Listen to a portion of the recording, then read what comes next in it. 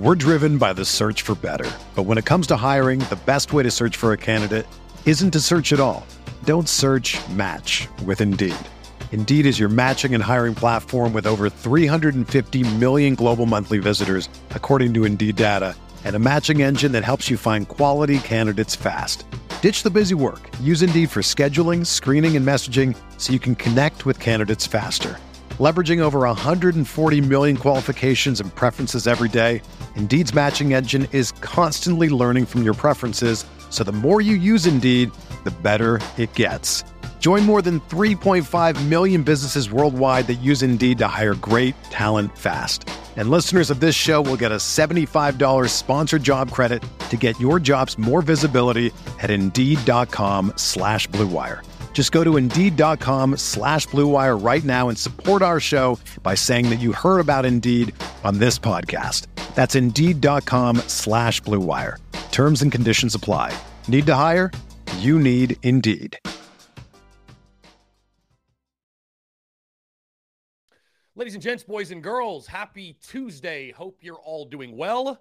Chris Phillips here, the Daily Crow of the Spurs Up Show. Appreciate you all tuning in. We are live, taking your questions, comments, calls, 843-790-3377 on a very, very busy Tuesday here on Rivalry Week.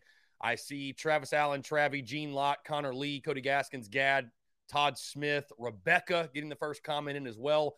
Also, those tuning in the TDC Questions channel, the Big Cock Club Discord, appreciate you guys tuning in. You can leave your questions in there. Again, we are rocking, we are rolling. Jeff Gullidge, what's going on? Great day to have a day, my friend. Appreciate you all tuning in. And again, we are taking your questions, your comments, your calls here on this Tuesday. Of course, as always, guys, TDC brought to you by our friends over at Prize Picks. Go download the Prize Picks app, go to prizepicks.com. When you do, use the promo code TSUS. It's sign up to receive a 100% deposit match up to $100. Guys, you can play anything and everything, college sports, pro sports, and everything in between. They have got it there for you. Again, that's at prizepicks.com and or go download their app and use that promo code TSUS. It's sign up to get that 100% deposit match up to $100. Be sure to check them out and tell them that Chris and the Spurs Up Show sent you. I also want to shout out our friends over at Carolina Cigars, by the way. I appreciate the love and support, man. Y'all are hitting them up, whether it be on Instagram, giving them a call.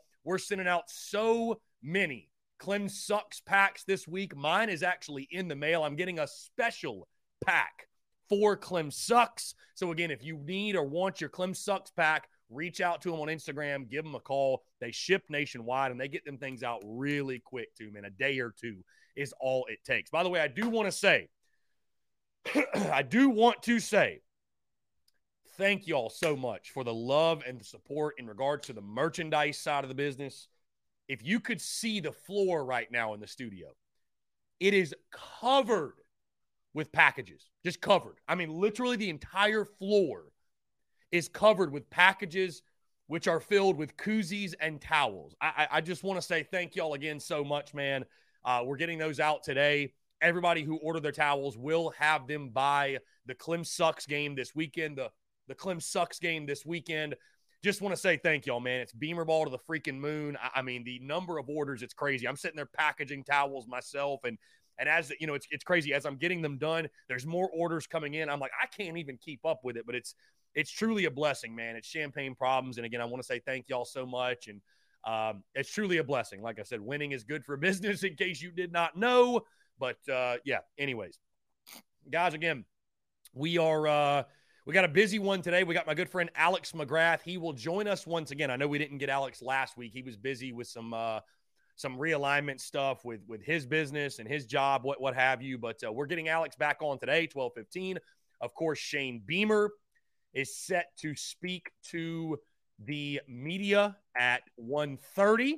So really excited to hear what Coach Beamer's got to say here on this rivalry week. And you just wonder, right? It's days like today where I believe Clemson players were already speaking and Gamecock players and coaches will speak today. You just wonder, like, who's going to be the person that says something that's like the bulletin board material, right? Well, I already saw Anthony Richardson for Florida State. He said something like, it's going to be huge for momentum when we win this game, like basically guaranteeing the W. So I just, it's funny how like every little comment on rivalry week is picked apart. And can be used as bulletin board material, if you will. But no, it'll be a lot of fun to tune in and just see again what Shane Beamer has to say here on this Tuesday. Somebody asked, Ed says, when does the Drop Yo Nuts merch drop? Great question, and I've been getting that question a lot. So I'll get to that in just a second. Let's jump to the phone lines. Dalton, what's up, man? How are you? What's up, bro? I could be better. I'm at home right now, feeling a little bit under the weather. Oh, you fighting a little sickness, my guy. You sure it's not a hangover from Saturday? No, I don't think so. Okay, good. But I wanted to call in and sort of ask you, pose a question about, this whole rivalry and how it's been going recently. I mean, obviously Clemson has good players, right? I mean, they have, really good players in the trenches, which I think is the advantage for them. But do you think the reason why this rivalry over the last, 7 years hasn't been competitive is because of, a mental thing? Because most of the guys on the team have never beaten this team, Oh, I think for sure. I think that the mental aspect of the rivalry, I think at some point, let me say this too. I think the reason Clemson has beaten South Carolina is because they've had a better football team. They've had more talent. Now, the reason the games have gotten so out of hand, I mean, it's obvious when you watch this game, right? It just seems like, and Clemson's had a lot of really good seasons, but even you look at last year, right? It's like, it doesn't matter what kind of season they are having. They come into this game with supreme confidence. And how could you not, right? All the games have been blowouts. So I definitely think, and I actually, it's interesting you bring this up, Dalton. So it was like 2 years ago, I believe. I had Pat DeMarco on the show, though, right? And Clemson at that point had won like 5 in a row, something like that, 6 in a row. And so I had Pat DeMarco on the show, and I asked him about that. I actually asked him that question about the mental edge in the rivalry. And he said it's absolutely a thing, right? And you think back, and it is because – I recall being in the stadium in 2013 when South Carolina beat Clemson. And I literally walked out of Willie B, thought the Gamecocks would never lose to Clemson again. Obviously, that did not happen. But I just remember being in the stadium, and it was so crazy going back and watching the replay of that 13 game because you were like, man, this was a really close game. Like South Carolina could have lost this game. But I remember being in the stadium, never doubting that Carolina was going to get the dub because it was just like, we beat Clemson. That's what we do. We find a way, we find a way to win these games. We own them. And so right now, I think Clemson, they do have that mental edge. Now, I think it's going to take, a group of guys like we have on our team right now deciding, putting your foot down. And because again, at the end of the day, it does come down to execution. I mean, it's, after that initial hit, right, kind of those emotions go away and it's football. You know what I mean? There's a lot of emotion in the game. Don't get me wrong, but it is football and it's about execution and what have you. So, but I mean, certainly that there has been a mental edge over the last couple of years. And I think also though, Dalton, again, when you've been so superior in talent, I mean, I think that has a lot to do with it. I over the years, you hear a lot of people say, we need guys like Swearinger in the back end of the defense. We need guys that bring that swagger and that energy. And it's like, well, when you're as good as DJ Swearinger was, it's easy to be that confident. You need guys that actually have the game to back up that level of confidence. You know what I mean? So, I think one of the reasons why I'm feeling a little bit more confident going into this game on Saturday is because, we played with swag on Saturday night, last Saturday. We just dominated the game, so that's gotta give you confidence going into the next game. Yeah. The only issue I see is we haven't been able to put together 2 games like that in a row for a very, very long time. Yeah. And especially because we're going to be playing it on the road. You don't have that home field advantage, which I think matters a lot. Yeah, I mean, it's unfortunately, I don't say this to be. It's just, every Gamecock fan will attest that it's the Gamecock way, right, to follow up a great performance with a terrible one.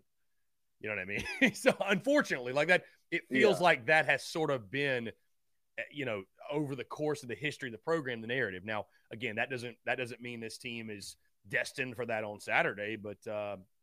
I will say this. I don't think it's fair to expect this team to score 63 on Saturday, but I get what you're saying, man, in regards to following up, not just looking totally clueless. Don't lay an egg, quote unquote. So, again, back to your point, the mental edge in this one has been really big, but I'm excited to see how this football team approaches this game, because I still stand by what I said over the summer, in the sense of that, South Carolina, in my opinion, still has a massive advantage at quarterback. I don't give a damn what any Clemson slapdick Twitter account wants to say. I saw somebody doing some comparisons of like positions.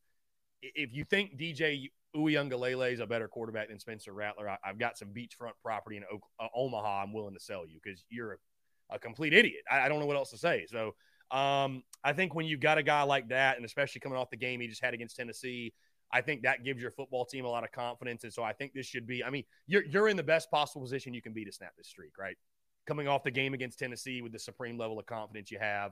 So we'll see if they can carry it over, but it's definitely, that mental edge has definitely been a huge part of this rivalry. One thing I kind of, I think it's changed about the rivalry since Shane Beamer, got to South Carolina is that I think Dabo respects him more than he ever respected Muschamp. I think Dabo sort of thinks that Muschamp was a slapdick and he didn't know what he was doing, and it's obvious because they would just blow us out every single year. With Muschamp, I think his comments on Spencer Rattler and how good of a quarterback he is, that level of respect from Clemson fans is sort of back, because South Carolina fans still understand how good this Clemson team is. Maybe, they're probably not national championship caliber anymore, but they're still a very good team, Yeah, no doubt. Listen, they've still got talent. They're elite defensively.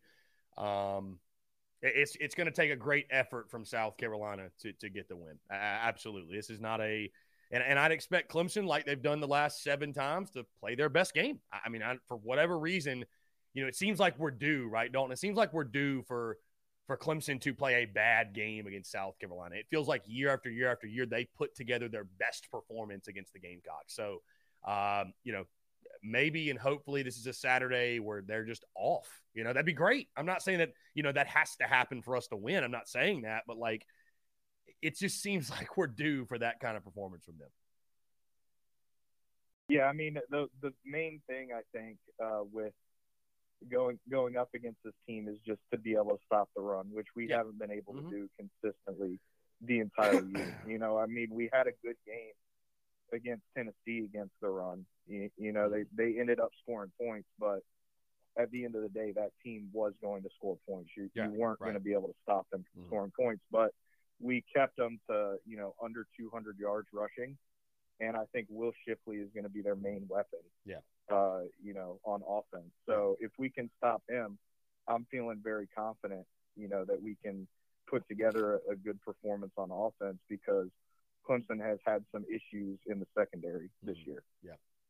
Yeah, the key will be stopping the run, no doubt, man. You look at the game last year, I think DJ threw for like 96 yards. So I don't think it's any secret. And I will say, if you can slow down their run enough to force DJ to win the football game, I'll take our secondary against their receivers and DJ Uiagalelei throwing the ball. I will take that every time.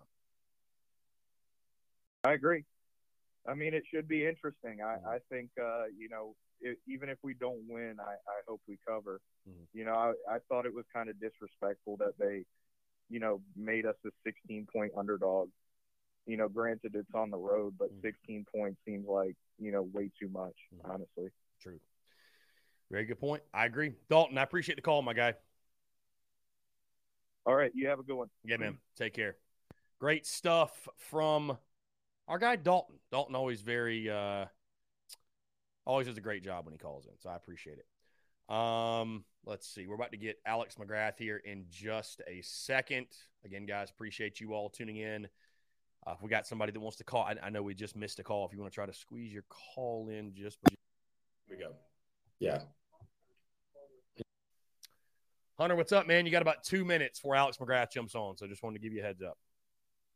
Oh, okay. Sorry about that. No, you're good. You're good. Yeah, so actually, I just have 2 fast questions. So one, well, not really. It's not really a question, but it's kind of a statement. But so So the Clemson's defense, you can say that they're a really good defense. You know, it's very easy to say that when they're playing weak teams. Look what happened with Notre Dame, and they whooped the shit out of them. Not even beat them, they whooped the shit out of them by 30 points.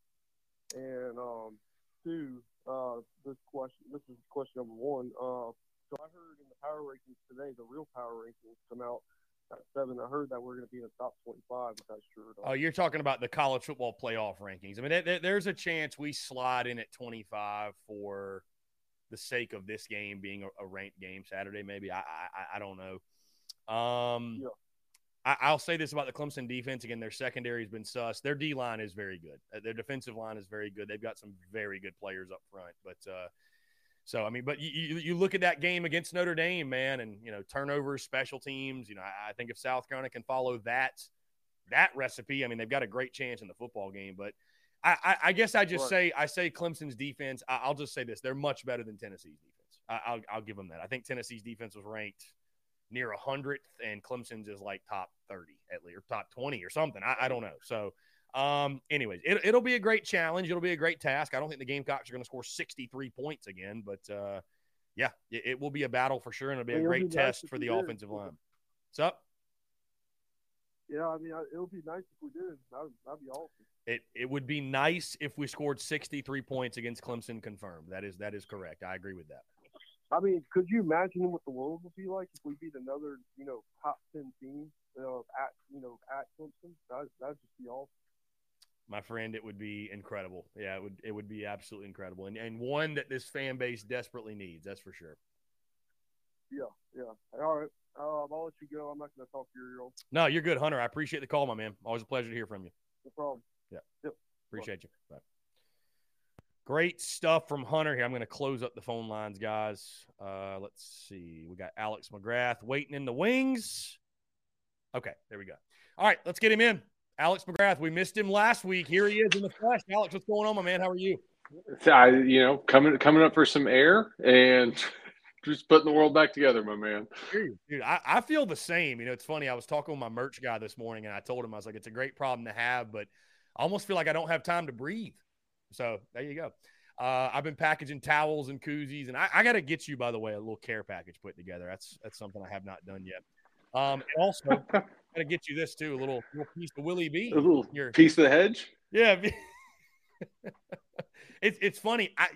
After we rushed the field, I didn't know we were tearing the hedges up until I got out there, and I kind of got out there later than everybody else, but I got out there and I walk over there and I'm like, the hedges are destroyed. So I was like, well, I mean, I might as well take a piece. They're basically gone. So I mean, they'll grow back. It's fine. Yeah, I mean, and the season's over, right? It's not like we have a game this weekend or anything at Willie B. Yeah. So, anyways, Alex, how you been, man? Again, it's great to see you. Obviously, huge win over the weekend. But how's everything been? I know you obviously been going through a transition with what your role or job or what? Just a change of firms, so to speak. So it's been a bit of a whirlwind for the last, I don't know what's like 12 days or so. But you know what? I wanted to carve some time where I don't have to think about that for 25, 30 minutes. So here we are. Yeah, fair enough. It's funny, Alex, that, we didn't have you last week in what would have been a very somber conversation, right? Just a straight up vent session. And that's all last week was a straight up vent session. And now we have you on this week, and it couldn't be a more polar opposite feeling and discussion that we're going to have. So let me ask you this. I'll start with this. What was your mood last week going into the Tennessee game, and how shocked are you that we sit here right now about to have the conversation we're about to have coming off of the result that we saw on Saturday night? I literally have no words. None. I mean, we could sit here and speculate about whatever we wanted to, but I mean, I saw like a stat that showed like through SEC play to date, we had 18 touchdowns, and we scored 9. And I don't know, man. I just like there was nothing in the cards that could have predicted anything close to that. Alex, Rattler threw for more touchdowns on Saturday night than he had in the entire month of October. Sure, why not? Yeah, like and I saw somebody else post a stat that was, and it may not, I may be misquoting this, but it was like that's the biggest line miss like in Vegas's history, or one of the or like the third largest, or something like that. I don't know. Yeah. Well, Vegas certainly got their money from everyone, including yours truly, that took Tennessee minus 21.5 or minus 20 when it opened or what have you. And let's dive into the game, Alex. I mean, that was the offense that we all thought we were going to see, right? I don't think any of us expected this team to score 60 a game, but in regards to that fast, free-flowing, just slinging it all over the field, Spencer Rattler doing his thing, that's what we expected to see all season long, and it just reconfirms what we all thought all year, which is talent's there. I mean, there are players, again, maybe not to score 60 per game, but you can't sit here and say that all season you just didn't have the players, you didn't have the personnel, you didn't have the talent, because it was put on full display on Saturday night. I mean, yeah, that's like why I look like as big of an idiot as I do sitting here today when I made that prediction 11 weeks ago. Like, and what we've been talking about for 10 weeks, where it's just like, you know what? Like, we're not a grinded out on the ground team. Like, all of our talent is on that back end, and you've got to use it. You got to go vertical. You got to spread the ball around, get people in space. Lo and behold, when you do things like that, you get results. I don't know. Like, you're obviously ecstatic, but then you kind of sit there and scratch your head in frustration. Or like, why hasn't this happened yet? So, who could say? Let me ask you this, Alex. I'll put you on the spot, and I'm going to get into your preseason predictions in a second, because I was asked to ask you about that by multiple people. But anyways, Shane Beamer. And I'm sure he'll stand by this today, and I respect it from Coach. But he adamantly said that Marcus Satterfield was calling the plays. It was all Sat. He called all the plays. Do you buy or sell that Marcus Satterfield just turned over a new leaf and was the mastermind behind that offensive explosion on Saturday night? Color me skeptical. Like, and the thing that stands out most to me in my skepticism is, did we have one play that entire night where they got up to the line and then looked back to the sideline to get a play? I don't think we did. Not in the manner in which we were doing it, where it was so like drawn out. You know, it's just like, oh my God, like. I rewatched the game last night. It was very like, we were fast. It was like one quick look over, boom, I got it, let's go. Like, just, there was none of this like this confusion is what I would call it. There was none of that. And the other, did we throw a screen pass?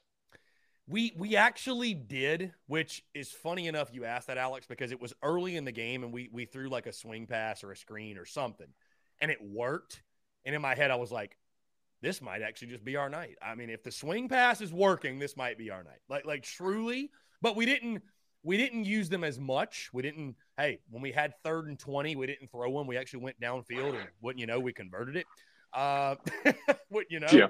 But no, I mean, listen, Alex, I agree with you. I just think there's, and it's not really a big deal, right? Like I'm not saying we should go on some crazy witch hunt to figure out who it was. Like, all that matters is it clicked and it worked. And I know it's maddening that it took this long, and I don't understand why it took, I guess, getting embarrassed in Gainesville to finally say, okay, we gotta do something, right? But at the same time, like, I just refuse to believe that all of a sudden Marcus Satterfield just had a come to Jesus moment, and an angel came to him in his dream and told him what, or maybe, you know, I made this joke with my buddy last night, Alex, maybe Satterfield just was looking at his play sheet and flipped it over, and he's like, oh, this has a back. I didn't know. There's a second chapter. I mean, sure. I mean, I guess that could have been the case. The other side of that too could potentially be where, you know, it was a top-down decision. Like, hey, you know what? We're not doing this anymore. Like, and then you have to operate in this arena, and maybe that was it. I don't know. Yeah, Alex, I was joking again with a buddy last night because we rewatched the game. Yeah, I think there was check with me on Saturday night, but it was Satterfield checking with Beamer. I would venture to say, yeah, we're going to do check with me, but you're going to check with me on what you're calling. I'm just, yeah. Anyways, whoever's hands were in the recipe, all that matters is the cake came out and tasted delicious. That's all that matters. That's one way to put it. Yeah. Yes. Alex, let's speak a little bit on QB1, man. Spencer Rattler's night. You know, we've seen some great performances from Gamecocks quarterbacks. Obviously, we talked with Stephen Garcia yesterday. You think of 2010 against Bama. You think of you think of some of those games Blake Mitchell had, right, in the early Spurrier days. You think of Steve Tannehill back in '95 against Mississippi State, throwing for I think like over 500 yards or something crazy. But Alex, you could argue that was the greatest individual game performance we ever seen from a Gamecocks quarterback. Just what you saw from him, and I mean how special it was watching him do what he did on Saturday. It was as if like you just took the brakes off, right, and just said go play, and you're throwing deep balls, and you're just like the accuracy with which he executed everything was. I don't want to say that's what I was expecting. I was expecting like 80% of that, and it's like all of it just clicked at the same time. I mean, I don't know that. I mean, like that 30 of 37 had drops in it, and I don't know that you could humanly play any better than he did. Yeah, I mean, I really do believe, man, when you just factor in everything, I mean, that truly, and I know it's recency bias, but man, I mean, it's again, going back and rewatching it and just every throw on the money, dude. And like you mentioned, that was the thing. That's the obvious takeaway, man. Like, no doubt, and I will say this, and watching it back, the execution was better, right? Because there were some throws where it was like he had to put it in a spot, and if he didn't, play would have failed, which we've seen similar results all season long. But like you mentioned, that just free flowing, it was almost like somebody took the handcuffs off, like it was just a lot of like backyard, let's go play ball. Like I saw a lot of receivers getting opportunities to make plays. Like I didn't see Spencer Rattler in the backfield looking like he was like trying to process and think about arithmetic back there. Like nope. He was just, it was get it and go, get your read, go. Like, I mean, it was so much fun to watch. So much fun to watch and watch playmakers make plays. Antwane Wells, I mean, my God, man. We knew he was a capable player. We talk about Garcia. Antwane Wells was the Alshon Jeffrey of that game. Like, just making every play, dude. Just making every catch. And then getting everybody involved from Jaheim Bell to Dak Joyner to Jalen Brooks to Amarian Brown. And, I mean, the list just goes on and on, man. It was glad that it was simplified. It was simplified. And I'm so glad that offensive explosion, Alex, happened because it just goes to show and confirms that it was there. It was there. So, it's not one of those things where it's like, are we crazy? Like, is the personnel just not really that good? It's like, it might not be 63 points per week good, but it was way better than anything we saw up to that point. To say the least. I mean, you got throwing the post pattern to Josh Vann. Like, I don't know that we've attempted that like 4 times this year. We certainly haven't thrown a back shoulder fade like in that situation. It's just I don't know. Maybe Tennessee was just giving you a look that nobody else had given you for the entire year. But it's just like the rhythm of the play calling, the setup of like the sweep play that Antwane Wells scored on, or Juice scored on, that got set up like 3 plays before that. And it's just like that hasn't been something that's been done, at least not to that degree. And just, I don't know, the little things like that are what color me skeptical. But I mean, it was just, I don't know. That's just what I thought, because we knew those guys were talented, and it's just like it never shined through until then. And it's just that, to me, it looks like it was very much simplified, and you're just like, just go play. And, Alex, I label myself slapdick of the weekend, by the way, for just, my prediction. And, I'll never apologize for it, but I didn't give us a shot, which nobody did. No football watcher gave South Carolina a shot to win that game. And, but either way, I'm gladly holding the title of that. But more so I did it because, Alex, it's funny, and I don't know how you felt, but early on in that game, that first drive, you face 4th and 1, you're going for it. I'm like, kick the field goal, dude. You just came off a weekend where you didn't score an offensive point. Get on the board, right? Then you get the illegal snap thing, 4th and 6. I'm like, all right, now you have to kick the field goal. They go for it anyways and get it. And looking back at that, and you score the touchdown on that drive, that was the tone setter, dude. And it's that mentality as we look ahead to this weekend. It's that mentality I just hope and pray we come with on Saturday. Like Cam Smith said, drop your nuts. Let your nuts hang. Like, just play with that. Play with that. I know. It's just like, now you're playing with house money. That's it. The over's been cashed, my guy. The over's been cashed. Like, the over's been cashed. You got full coverage on the craps table. Just keep rolling. Don't pull it back. It's like the man who normally wins in the fight is the man who's not afraid to die. Like, that's the man who risks it all. High risk, high reward. Like that is, and I just, it pains me we didn't live that way the entire season, but like that's normally the guy, who gets the job done. And, I do want to give some credit, Alex, before we move off this game. And I got one more question for you on the Tennessee thing, but the defense, I think you got to give a lot of credit to South Carolina's defense. This was going to be an offensive game. Tennessee was going to score, right? Best offense in college football based off the numbers and everything. Hendon Hooker, the season they've had speaks for itself. But I thought the Gamecocks, for the most part, after that first drive, right, where Tennessee went down the field, scored in a minute, I thought they did a pretty good job making things as tough as anybody has for Tennessee to this point. What you saw from the Carolina defense, again, you look, they got their yards, but I think an overall impressive effort based off the opponent you were playing.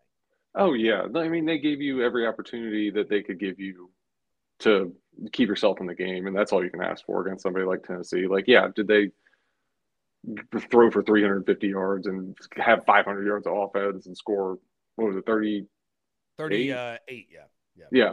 Like, if we didn't score 63, we probably wouldn't be super pumped about that. But, that's the best offense in the country.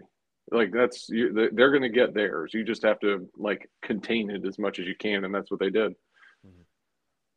Alex, by the way, I'm just perusing Twitter and get this. We got a tweet from our good friend Mike Gillespie. He said he asked Spencer what was different between last Saturday and the Saturdays Carolina struggled offensively.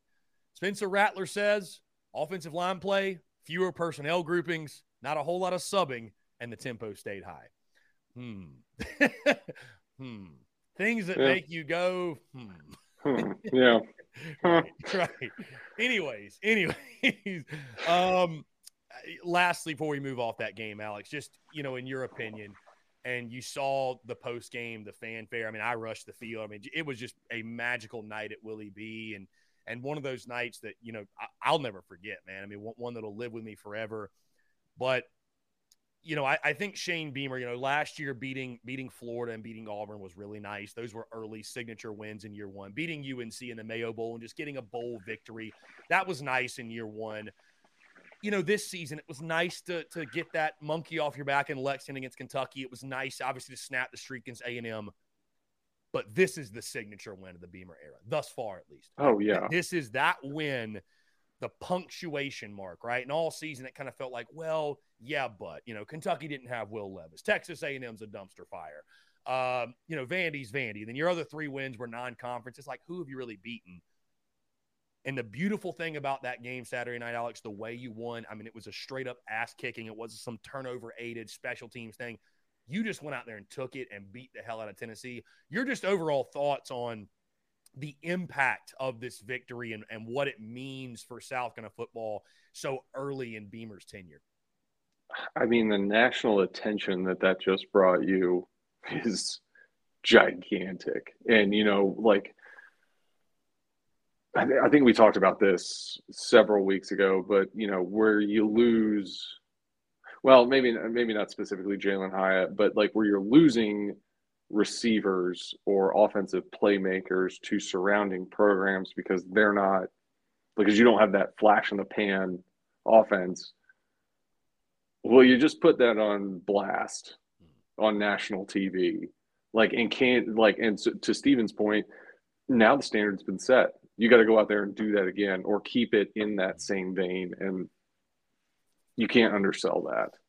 To have recruits in that building for that game and for that to be on a national television exposure, that's, you can't pay for that.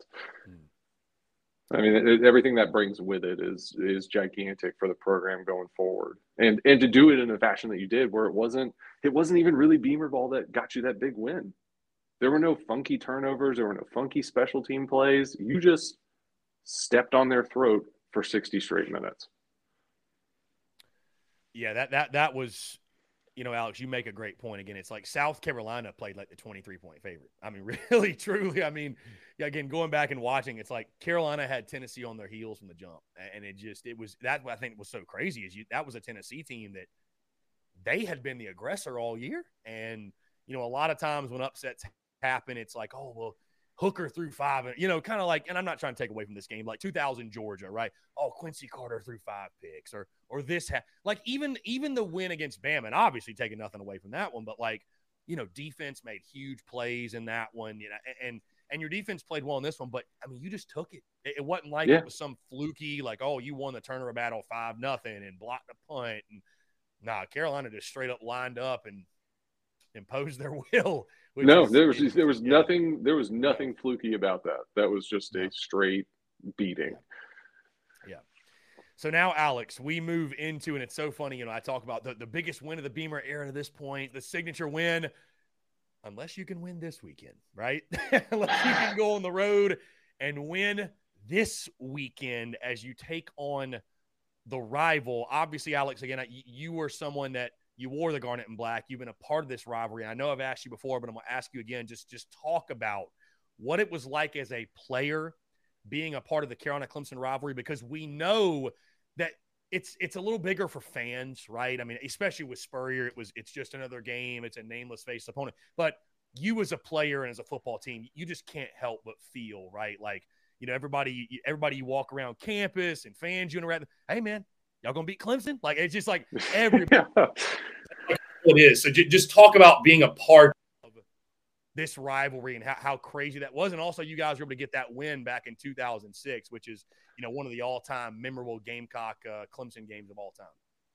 I think you hit the nail on the head where it means so much more to the fan base. And, that was Spurrier's big thing. It's like a nameless, faceless opponent. And, his thing was like, listen, I'm worried about winning the SEC East. If we beat Clemson, that's icing on the cake. But what it means to the fans, when we won that game in 2006, it coming back on the buses, getting back to the stadium, and the entire parking lot was full of fans just celebrating and ready to welcome us back. That's one of those special memories that'll just always be with me. And it's that portion of it that means so much to everybody. That's this is something you're going to discuss at Christmas, and this is something you're going to be talking about in the office for the next 12 months. And it's just that bragging right that comes with it that you don't really get from, beating a Tennessee or beating a Georgia or beating a Florida, especially for everybody that's kind of local to South Carolina. And, obviously you're in the upstate now, so you can see it very visibly, what those bragging rights would mean just from interactions you have everywhere. And I think that's what makes it so special as both a player and a fan. It's just that game just carries that extra weight to it because you're or at least for myself, I was a local product to this area, and being able to win that game and see just that fan excitement, that's what makes it special more than anything else. Yeah, Alex, to your point, I'm really going to enjoy rocking Clem Sucks merch all week in the upstate. I'm telling you, I'm probably going to go downtown after the show today, and I just can't wait. Can't wait for the looks, the kind of the what? Who's this guy? Yeah. I don't know though. I don't really interact with with them a whole lot. I think like I have some sort of Clem sucks repellent or something. I don't interact with Clemson people. I really don't. I even since I've been up here, it's not really a problem in my face. I don't know. I've got the advantage. I don't go to an office, right? Yeah. So I'm able to control who I surround myself with. So I like to think I do a good job of that. Picking and choosing my. Do you have the Clemson pack ready to go though? It's ready. Oh, it's ready. Good. No, it's so actually. Carolina Cigars just shipped it off this morning because I actually texted them. I said, "Hey guys, I need a special pack. We need like the nicest cigar you have."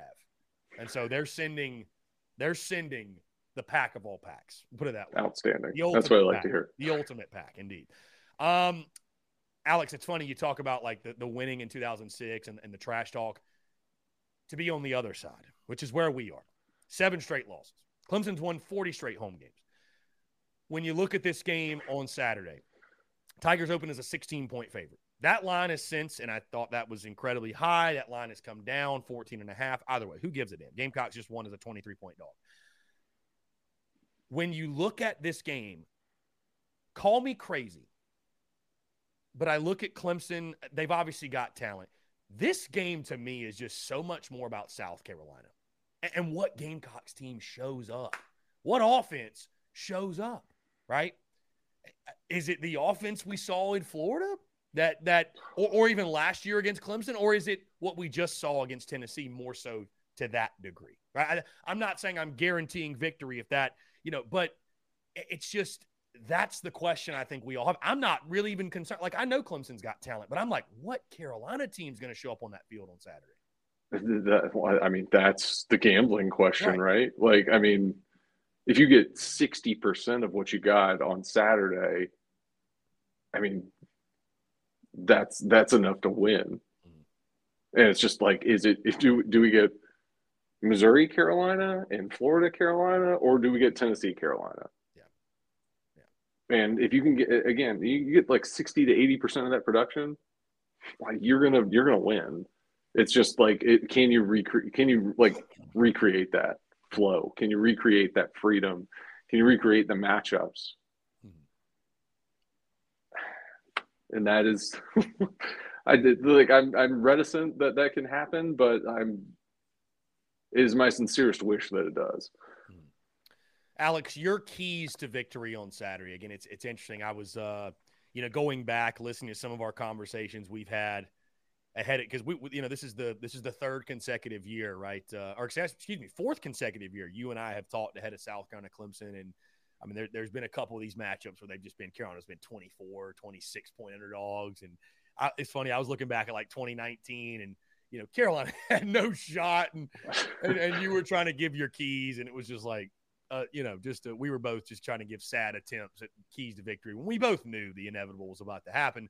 But when you look at this game, and I think it says, not to oversimplify it, but if you can stop Shipley, make DJU beat you and stay on the attack offensively, I think at minimum, this is going to be the closest game we've seen in quite some time, because the games have obviously been nothing but blowouts. Just what you want to see from this South Carolina football team, keys to victory on Saturday for you against the team from the upstate. I would love to see us come out and be as aggressive as we just were. Like, act like you're playing with house money and go for the jugular. That's it. Like, if you've got 4th and 6 on their side of the field, you're going for it. You're not kicking field goals. Like, you are trying to score points, put them on their heels, and be the aggressor. On defense, it's exactly what you said. Stop Shipley, make DJ beat you. Don't give yourself, don't like be in constant like 3rd and 3, 3rd and 4. Like, put them in a position where it's 3rd and 7, 3rd and 8 all night.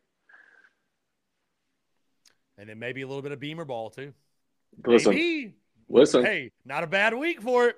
It wouldn't be a bad week for it. Not a bad week for it. Blocked punt or two, blocked kick or two. Alex, I appreciate you taking the time, man. Looking forward to the game. Will you be attending the game Saturday? No, I will not. Are you someone that is sworn off, like ever going back? Like, will you ever go and back? It's not even, it's like, yes, but it's not even for the reasons you would probably think it would be. I've never had like a bad like fan experience there, anything like that. I just don't want to sit in traffic for 4 hours when the game's over, and that's the number one thing. Clemson, there's not a good way in and out of there, and that's why I choose not to do it. Yeah. Well, we will be in Columbia on home turf at Carolina Ale House throwing a watch party. So it's funny, man. A lot of our fans wanted to, you should throw a tailgate for Clemson, and I kind of pitched the idea to Ale House in the preseason, and they were like, Chris, we know you have thick skin, but we don't. And I understood, and I actually thought it was a good idea because I was like, the amount of shit talking we're gonna do this week, I don't know if it's a great idea to be like, hey, we're gonna be right here. Just come find us. Come on, come. You're more. Yeah, I mean, I don't know if that's a wise decision, but anyways, Alex, I appreciate you taking the time, man. It's always a pleasure, and you know what I love too is that the game is at noon on Saturday. You know a little bit of something about winning at Clemson in a noon kick. So we've done it before. It can be done again. Done it before, indeed. You, Ryan Suckup, Blake Mitchell, Mike Davis, and the boys just doing the damn thing. Listen, it's been a year to break streaks, and there's a couple of big ones hanging there right there. 40 straight home games, 7 years in a row.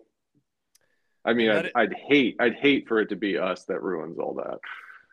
Be such a shame. It would really be a tragedy. Second straight week, knock a team out of the playoff hunt. Such a shame. Hate to see it. and let it be known that we will be insufferable if it happens. Oh, absolutely. Alex, my friend, dude, it's so glad to get you back on the show today, man. Looking forward to doing it again next week. Appreciate you, my dude. Me too, my friend. Yes, sir. Take care. We'll talk soon. See you, buddy. Great stuff from Alex McGrath. What a legend. Guys, we're going to go ahead and jump into our first break. On the other side, though, your questions, your comments, your calls, and more. You're tuned in to the Daily Crow.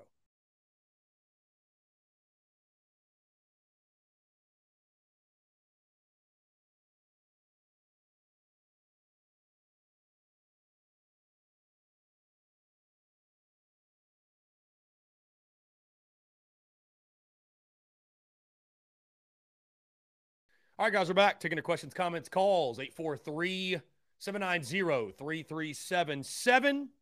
That's 843-790-3377 here on this Tuesday, November the 22nd. Of course, we got Shane Beamer upcoming at 1:30. We got Shane Beamer upcoming at 1:30. In the meantime, guys, would love to hear from you. Appreciate Alex McGrath taking the time to chat. It feels like things right now are fairly tame for rivalry week. I know it'll heat up as we go.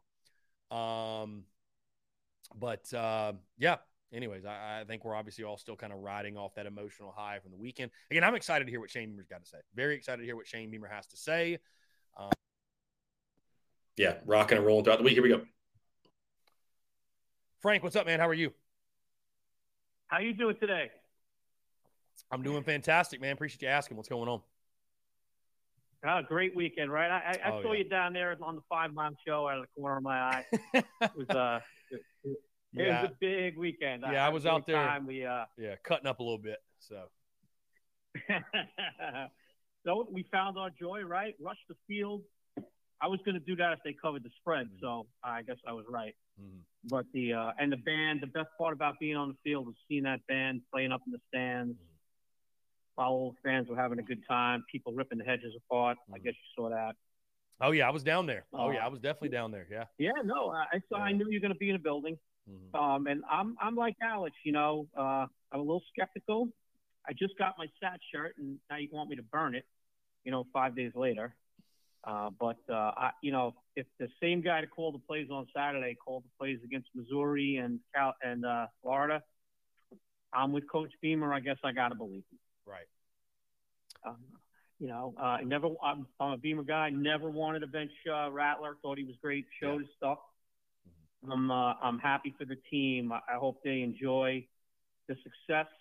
It looked like that night they could have beat anybody in a uniform. So that's the product looked like football. It was dynamic. It was creative. somewhere early in the fourth quarter, I had the only thing I could do. I texted the phone line, and I said, I don't know if you're going to get this, but I'm fixing to be on the 50-yard line in about 8 minutes. That was you. Okay. So, okay. Love that. Yeah. I said, I don't know if he's going to get this, but I'm sending it out anyway. Yeah, I got it. I love that, man. Yeah, dude, the amount of calls and texts and DMs and all that I got after that game Saturday was unbelievable. So no, I got it. I appreciate you sending that. Yeah, man, Saturday was just a magical night. And like I said, I think one of the best things, or one of the best things Alex said was just, the hope is that we continue to play with that nothing to lose type mentality. I mean, I just, I know Clemson's a good team and their front seven's really good. But play with nothing to lose, man. Play with nothing to lose. I mean, what's the worst thing that can happen, Frank? You lose to Clemson again? I mean, like you've already lost 7 in a row. Like what do you literally have to lose? Nothing. You've already hit the over in the win total. You're already going to a nice bowl game, because at worst case, I think you're going to go to the Gator Bowl. They're the ones that want you at 7 wins. Yeah. So, I mean, what do you have to lose? You have nothing to lose. And, look, we all unfortunately remember, like, we scored 0 points against Clemson last year. We don't want to see a replay of that. Yeah. That scheme that we had on the field Saturday night, like I said before, it looked like they could have beat any team in a uniform. So let's keep that going. And I just wish them luck. I'm hoping. I know the coaches got to keep these guys from playing flat, but I don't think – just don't stop them. Let them bask in this glory. Let them, get the taps on the shoulder on campus. And, we'll wish them well for that trip down to Death Valley. Indeed, man. Yeah, I'm excited. I'm excited for it. I'll let you get on with your show. Yeah, it's going to be great. Yeah. I'll let you get on with your show. You have a great day. Frank, you're the man. I appreciate you calling in. Take care. Yeah, thanks so much. Great stuff from Frank, as always. Trenton asked, will other merch like sweatshirts be shipped by Saturday? When did you order it, Trenton? That would help me. So here's the thing. I don't fulfill any clothing, right? The only thing I fulfill myself are towels and koozies. That's the only thing I fulfill myself. Everything else comes from our vendor, right? Anyways, though, yeah, I appreciate the call from Frank. And, what do we have to – here we go. Let's jump to the lines. Texas Hall of Famer. Robbie, what's up, man? How are you? I'm doing good, sitting here eating my dessert after I just finished eating lunch. How are you doing? I'm doing fantastic, man. Appreciate you calling in. What's up? I'm going to reiterate what you said a few minutes ago, right, about a guy in a fight that has nothing to lose, right? That's the guy you don't want to fight, because a guy that in a fight that has nothing to lose is a guy that's willing to do anything to beat your ass. Fight, crack, claw, tear you limb from limb. That's a guy you do not want to fight. Okay? And if we played like that Saturday night against Tennessee, and if we play like that Saturday afternoon in the fake Death Valley, okay, we will shock everybody and ruin Clemson for the year. Would certainly ruin their playoff hopes, no doubt. I mean, no, Robbie, I'm glad you caught that. And yeah, I don't know, that just hit me. I mean, I think of the Babe Ruth quote that it's hard to beat a man who never quits. But I mean, I just echo what I said earlier about, in the fight, it's the man who's willing to die that wins the fight, because he has nothing to lose. He's willing he's willing to take the risks that the other is not willing to take. So that's what I want to see from South Carolina. Win, lose, or draw, right? Just play with nothing to lose, because you don't have anything to lose. You've lost 7 in a row. Like, you already got 7 wins. You're already going to a nice bowl game. Like, you have nothing to lose on Saturday. Nothing. Like Cam Smith said. Play that way. Like Cam Smith said, let them nuts hang and just go out there and play, baby. Let them nuts hang. Go out there, take and just make Clemson understand that for 60 minutes they're going to be in a damn dogfight. I mean, Robbie, you've said it all year. Somebody in the chat points it out. You've said it all year. Attack. We finally attacked. We finally listened to Robbie Davis. And we finally did it. Yeah, Robbie. It took us 11 games, but damn it, we did it. And if we do that Saturday afternoon in the upstate with them pussycats, they will lose. Because like Alex McGrath said, okay, we've got to force DJ to beat us. Don't give Shipley nothing. If he gets it, fine. But make him earn it. Make him understand that anytime he has the ball, he's going to get gang tackled and he's going to get freaking manhandled. Okay?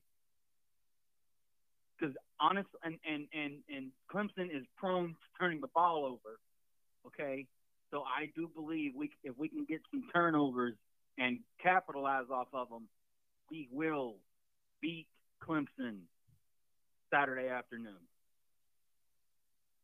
Robbie, were you calling plays Saturday? Were you the secret offensive coordinator? I wish, because I would be doing exactly what we did Saturday night. That's for damn sure. I was like, screw this screenplay bullshit. We're throwing the ball deep. We're testing the safeties and corners. We're gonna let our nuts hang. I don't give a damn. Because if you're not willing to risk everything to do something right, to like win a game right, then guess what? You're probably gonna lose. That's with any sport. You got to be willing because you got to take risks in order to win a game. Okay. And Saturday night, we took risks and it paid off. And against Clemson, we've got to do the same dang thing. Okay. Attack them, make them understand that it's not going to be a cakewalk. It's not going to be an ass whooping like last year. This is we are going to come into this. I truly believe we're going to come into this game confident, ready to take care of business. Because like Streamer said, some players came to him during the offseason and said, we got some unfinished business that we need to take care of. And so far this season, we've taken care of some business that we needed to take care of. We ended the streak against A&M. We beat Tennessee.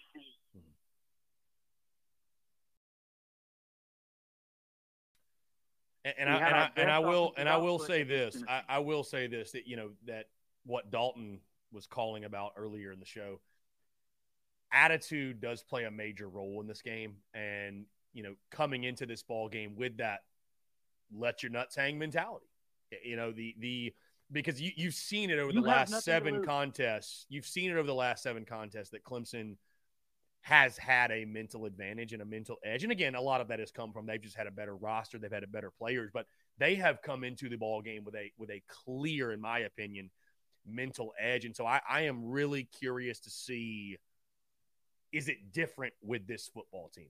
Is it different? Does this football team attack this game and attack the arch rival differently than in years past? Similar to how you did in 2010 to 13, where South Carolina, you know, or 2009 to 13, excuse me, where it's like we didn't show up hoping to win this ball game. We showed up knowing we were going to win. And it was just clear from the jump who the better team was and who the aggressor was and who the tone setter was going to be. And so that's what I'm hoping to see. That's why I continue to say this ball game on Saturday, it's about South Carolina. I mean, Clemson, give them all the credit in the world. Right. But I just want to see this Gamecocks football team show up. We'll go from there. But I want to see this team show up. You do that, I got a good feeling about it. Yeah. And like I said, me and my dad talked about it, and we're like, if this team shows up, then we're going to give Clemson hell. And I don't know what Juice Wells did for pregame, okay, but whatever the hell he did to get himself ready for the Tennessee game, do it again. Because anywhere that ball was thrown, he was coming down with it. Indeed. Indeed. You know, it's interesting, Robbie, that the truth lies somewhere in the middle.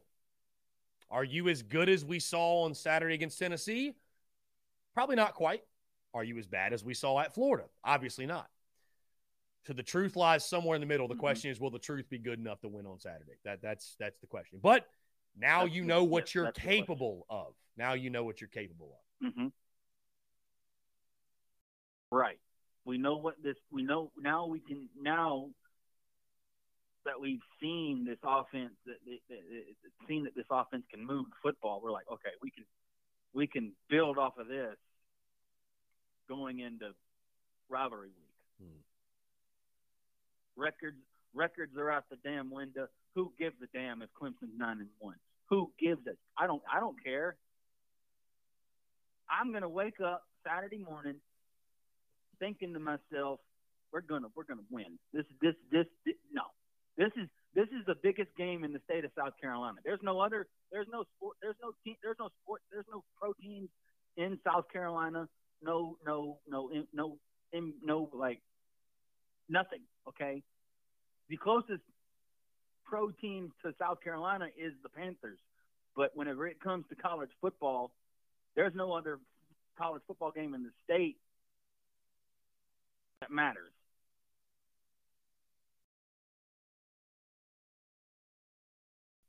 This is a big one. And if I was anybody on that coaching staff for Carolina, I would tell them flat out, if I got to get you fired up for this week, send in your pads and go home. You know what's at stake. You got a chance to go into Death Valley and ruin your rival's season on Saturday. I wish you were putting on the pads, Robbie. It sounded like about to run through a brick wall. I would hit DJ so hard he wouldn't know what to do. I'd make sure I'd be like, hey, it's gonna happen all day, baby. I'm gonna hit you all day. Ball in hand, I don't give a damn. As soon as you let that ball go, I'm hitting you anyway. I don't give a damn. I'll get called for targeting. I don't care. I'd hit that fool.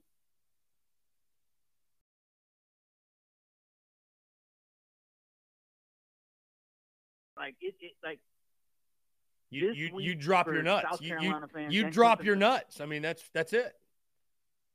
I'm gonna be like, hey, I'm gonna hit you all day. I might get called for roughing the passer, but I don't give a damn. I'm gonna make sure you know I'm coming, and I'm gonna be in your face all day long. For 3 to 3.5 hours, I'm gonna be in your face. You're gonna know I'm coming. You're gonna be like, where is he? Where is he? And then you ain't gonna know where I'm at. I'm gonna be like, pow. I would make sure he knows what my name was at the end of that daggum game.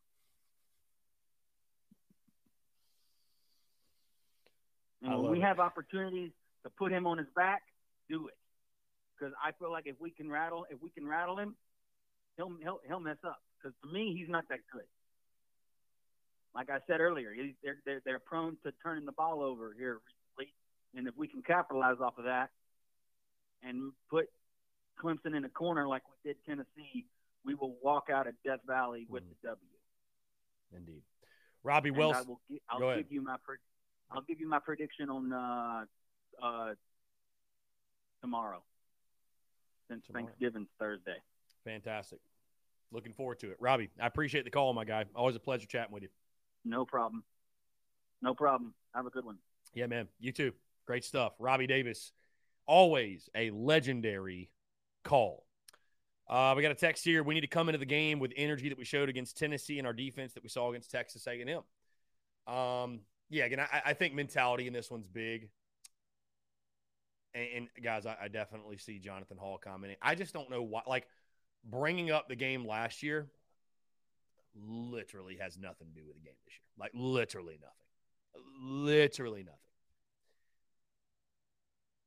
I mean, South Carolina's roster, offensively especially, just night and day different. So, I mean, if that's the hill you want to die on, that's be my guess. I guess if that's how you're going to make predictions, fine. But I literally makes no difference. No difference. You know, I'll tell you guys this. My mood going into rivalry week. We'll jump to the phone lines here. to accept. Okay, so he's calling in. The Jonathan Hall, what's up, man? How are you? Hey, what's up, man? So what? If I got my goat on my right hand, I'm sitting here and my sister's licking my cousin's pinky toe, but them Clem Tigers are gonna go out there and they're gonna beat them Gamecocks. Hope you understand that, all y'all out there, and I'm just a frivolous $42,000 a year working as Clemson Tiger, but hope y'all understand that Clemson's got y'all by the balls, and DJ, ugly. He's gonna throw more picks than Taj Ward in 2013. Coming on 10 years now. We got a Reed coming up, and we're still gonna beat y'all. We'll share it forever. Thank y'all. Appreciate it, Jonathan Hall. Hey, Jonathan Hall, calling in.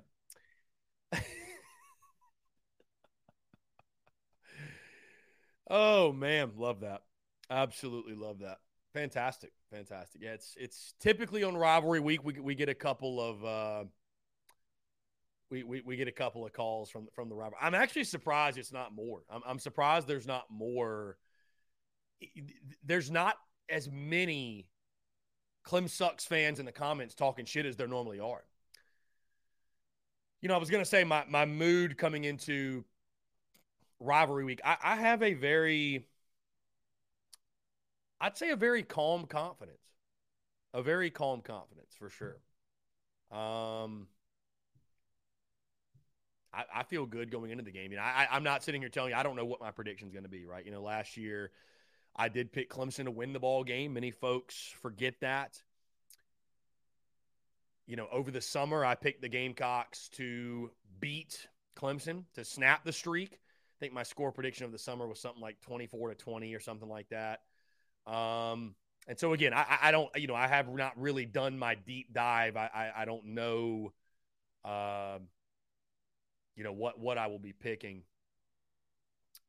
And again, Jay Hall, I know Jay Hall, you're trying to talk shit. I know you are. And you're not even really moving the needle with me because you're just, I don't know, man, you're just off your rocker. I felt excited last year. I did. I thought the Gamecocks would cover. I was wrong, but I did pick Clemson to win the game. So, and I've never, by the way, let me go ahead and put this on record. I've never picked South Carolina to beat Clemson the week of the game, right?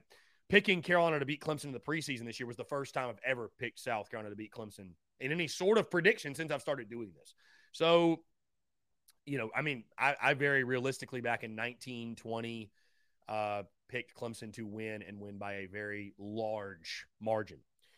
And to the point of, no, I will not be going to the game at Clemson. No, Jonathan Hall, the reason I'm not going is I'm getting paid to throw a watch party to watch the game. So I know you can't really wrap your brain around that, but feels good to be good.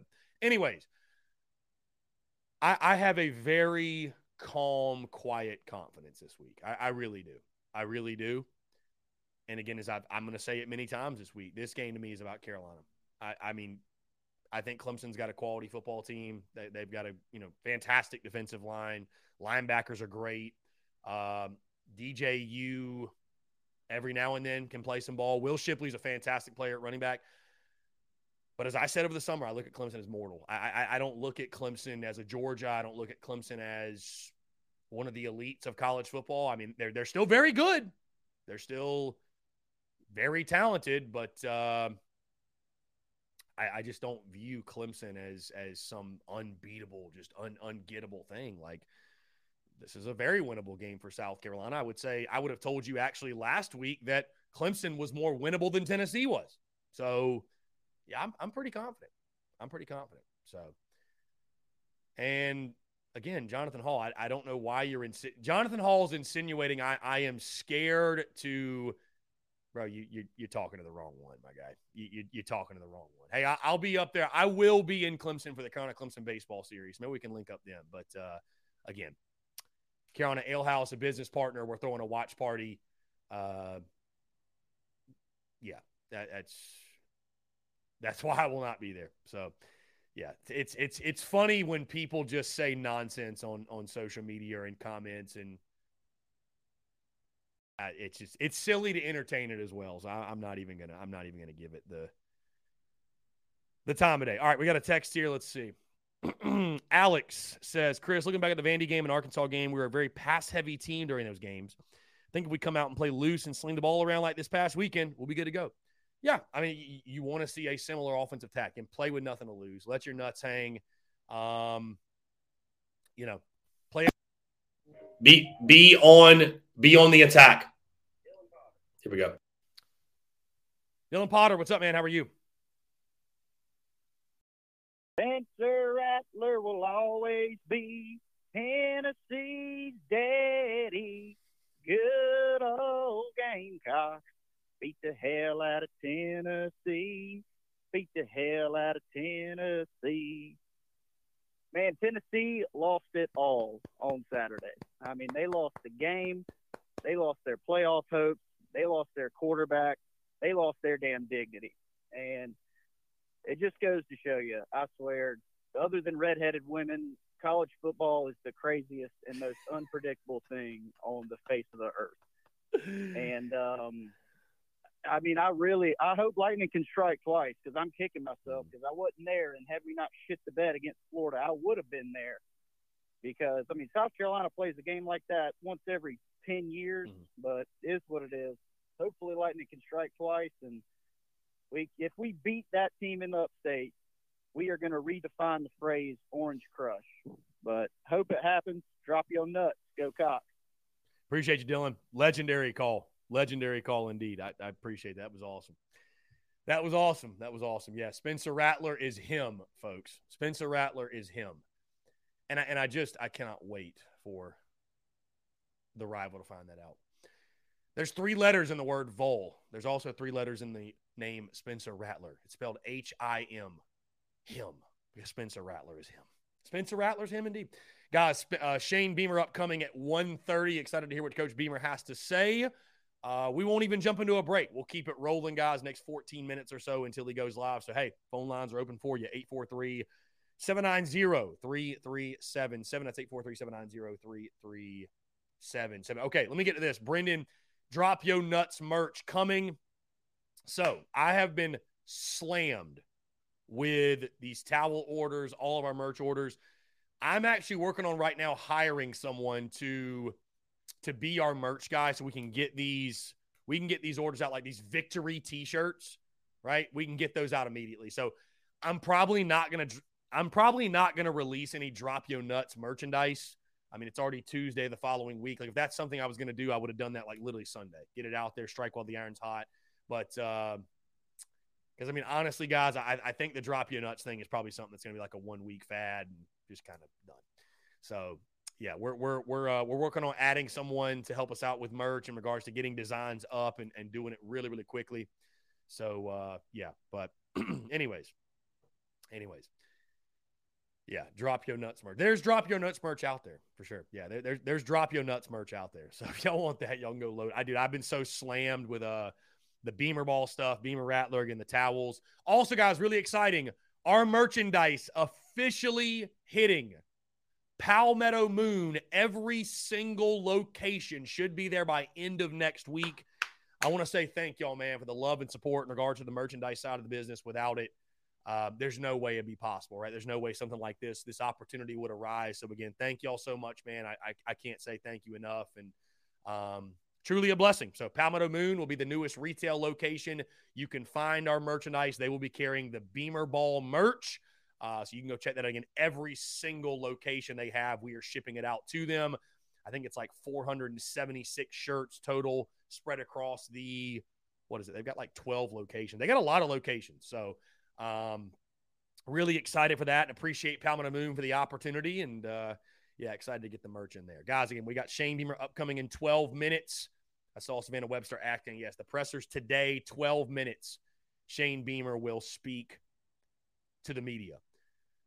But when you got a quarterback like Spencer Rattler, how could you not be confident about the weekend? That's where my confidence stemmed over the summer. And while we did not see it through 10 games, we've now seen it, right? That Spencer Rattler is indeed him, like I said. So if it comes down to a quarterback battle, I feel confident in South Carolina. I feel confident he can get the job done. And, looking forward to it, guys. So, again, phone lines open. Want to hear from you all before we get Beamer. I'm very curious to hear what Beamer's got to say. Also, Spencer Rattler was speaking on his future today and said, quote, "My focus right now is getting to the next game or two, and we'll go from there." So we shall see. We shall see. You know, I will say this. If Spencer Rattler balls out, beats Clemson, and he decides to make the jump, I will salute him and wish him best of luck. Cool. Triggers. Here we go. Michael, what's up, man? How are you? All right. Yeah, I was watching the show. I don't know. Is it live or is it? This show is live, yes. Hello? Can you hear me, Michael? Okay, it must be. Yeah. Yeah. Must be delayed on it. It is, yeah. If you're calling in, it's delayed, yeah. Okay. Yeah. The what I was going to say is about with Satterfield, about what I think what his thing is like he's an astrophysicist teacher, and the kids are still trying to learn math. And now that he's got it, you know, coming together, because obviously the offensive line, they sit there, they blocked, they did great this weekend, you know, and maybe he's finally coming around, hopefully. Yeah, I mean, maybe it'll, maybe now, maybe that light bulb moment has happened, right? I don't know why it would take 11 games for it to finally click, but maybe Saturday was that game. Maybe Saturday was that moment where it finally clicked for these guys on offense. But obviously something changed, man. Something changed. I mean, something was simplified.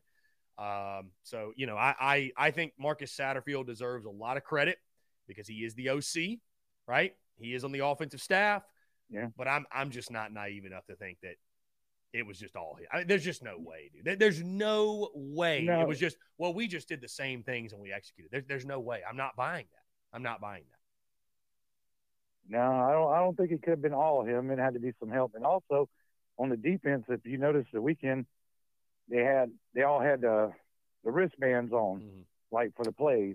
I did notice that. Yes. Yeah. Did notice that. Yeah.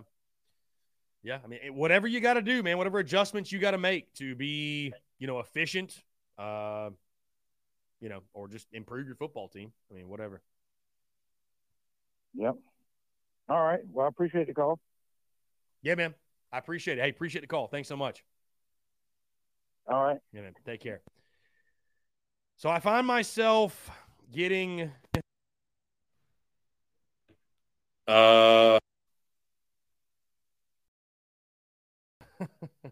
I find myself getting tagged in Clemson Tom's Instagram story. Clemson fans are reaching out to Clemson Tom like, man, come out of retirement, bro. Come on, man. You got to go back and forth to the Spurs Up show. I love, dude. Clem sucks, people. It's the best rival to have because you would really think their winning streak over us, they would just exude this supreme confidence. But it is so remarkably easy to get under their skin. And it's the little brother syndrome. No matter, Clemson could win the next 100 in a row. But ever since the jump, Clemson's been swinging up. The little brother thing. The little brother syndrome is so evident. It's so real, right? The chip on the shoulder thing. Clemson was founded off of a disgruntled chip on the shoulder type of mentality. So never change. Never change, Clem Sucks fans, because they win every year. They've been winning every year, but every year I'm able to just pick and prod and get into the skin. And I tell you what, pray to God that the winning streak continues, because if South Carolina does on Saturday what we think they're capable of, my God, hell hath no scorn on a Clem Sucks fan. Hell hath no wrath like I will bring. You seen that fuck around and find out that's a good way to describe it. So it's going to be a fun week this week, and it might be an even more fun week next week. So, anyways, appreciate that call. Appreciate you all tuning in. Yeah, dude, I haven't even entertained the whole well, they put sand on the field, you know. They put sand on the field to slow down the receivers. Like, what? Bro, it is wild the lengths that college football fans will go to justify why their team didn't win. Well, you know, they put field. I'm literally blowing my mic out. I'm getting so into it. They put sand in. Hunter, what's up, man? I'm good. What about you? I'm doing fantastic, my guy. What's going on? So, yeah, I know I called before today, but I just have another thing to say. So, or actually, it's a question. For Clemson, who do you think they're going to be playing in the bowl game? Like Alabama, or are they set for North Carolina? Or who Clemson will play in their bowl game? My guy, I have literally no earthly idea. No, I mean, I could look at the latest projections. There's a lot of them out there, but let's see. I mean, if you really want to know, I've got the projections pulled up here, who they're projected to play. This isn't a guarantee, obviously. Let's see.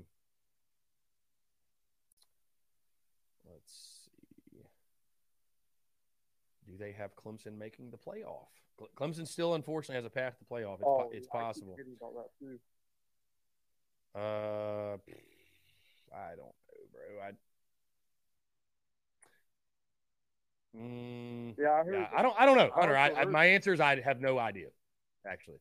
Yeah, no, you're good. I know you don't want to talk much about Clemson at all, which I don't either. But you know, that would be a good game for Alabama to whip the hell out of Clemson. So now collegefootballnews.com, they've actually got Clemson taking on Georgia in the Peach Bowl in the playoff. So they actually have Clemson in the playoff. Wow. Yeah. That would be a good ass game. I'm not gonna lie. That would be a good ass game. I would love to see Georgia beat the shit out of them. Yeah. No, I mean, I would love to see us beat them and keep them out of the playoff. So. Yeah. And so all right, I know we're not thinking about rankings at all whatsoever. I know that, but say if we hypothetically do beat Clemson this weekend, what will we be ranked at going into the bowl game? I mean, we'll definitely be top 25. I mean, there's no question. Yeah. We're just on the outside right now. So, and Clemson's a top 10 team. So, yeah, if you beat them, yeah, I mean, you're without a doubt top 25, maybe top 20. So. That would be awesome. I mean, that would be awesome. I was wearing my lucky jacket, Carolina jacket for the Tennessee game, and I wasn't wearing it for the Florida and Missouri game, which I wish I would have worn for them because I feel like we would have beat them. But you know, I'm gonna wear it again this weekend to see how it goes. I love that, my guy. We need all the positive mojo we can get. Yeah, no doubt. All right, man. Hunter, appreciate you, man. Thanks so much for the call. Great stuff from Hunter. Yeah, no, it would not be great to watch them in the playoff. It would not it's a great game. No, let's knock them out. Let's knock them out. I saw somebody comment earlier. Nobody beats the Gamecocks 8 in a row. Nobody does it. Absolutely not. David Barnes got a change from Garnet White this week. Dude, no Garnet helmet. None. Nope. Go black helmet. I'd rather see black, white, Garnet. Honestly, get as close to that big game Garnet as you can. Let's see. All right, guys, we're going to jump into – oh, my bad, guys. I clicked the wrong button. We're going to jump into Shane Beamer's press conference here in just a second. Okay.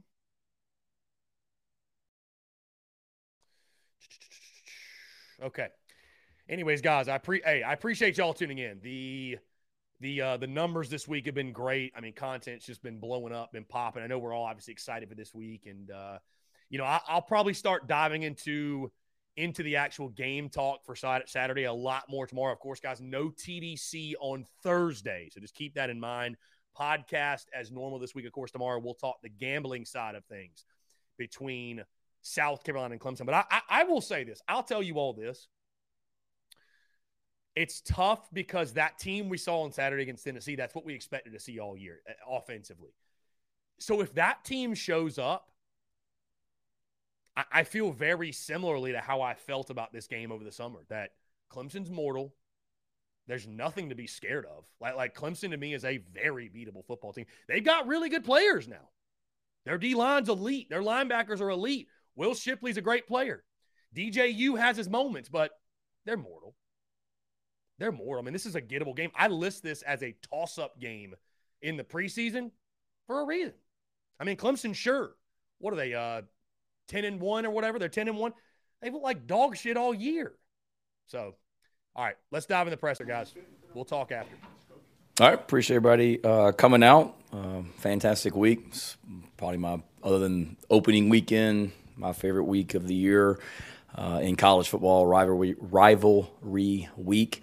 It's one of the many things that makes this sport special. So love everything about this weekend that we have coming up. Before we go forward, certainly just want to thank our fans again for not just the amazing environment, atmosphere Saturday night, but what they created all season as well to sell out every single Saturday home game. I watch I shouldn't say a lot because I'm busy, but when I'm able to, I watch as much college football as I can, and I see a lot of empty seats in stadiums. I see a lot of teams that do a pregame walk that have very few people at it, and every single game, that Gamecock walk that we did was unreal.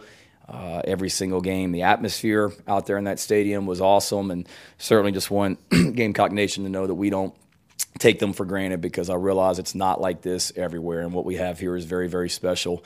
And Saturday night was very, very special. I was able to watch the TV copy after the game, of the game, and it was a 3-hour, I shouldn't say 3-hour, college football games are way too long now, but 4-hour just infomercial on all things Gamecock athletics, Gamecock football, Columbia, Williams-Brice, University of South Carolina, the state of South Carolina. So that was a awesome showing Saturday night by our fans. Also, just want to send my thoughts to Hendon Hooker. Hate to hear about his injury. What a fantastic young man, fantastic player he is.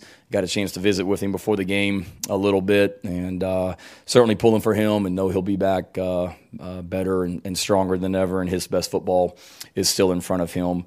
Also, injury-wise, we're in good shape. Marshawn and CBS both were out there at practice today. Hopefully, when we come in tomorrow morning, they will have responded well to what they did in practice today and feel good. That was part of the issue a couple weeks ago, was Marshawn practice and just didn't respond the way we wanted him to, or he wanted to, the next day.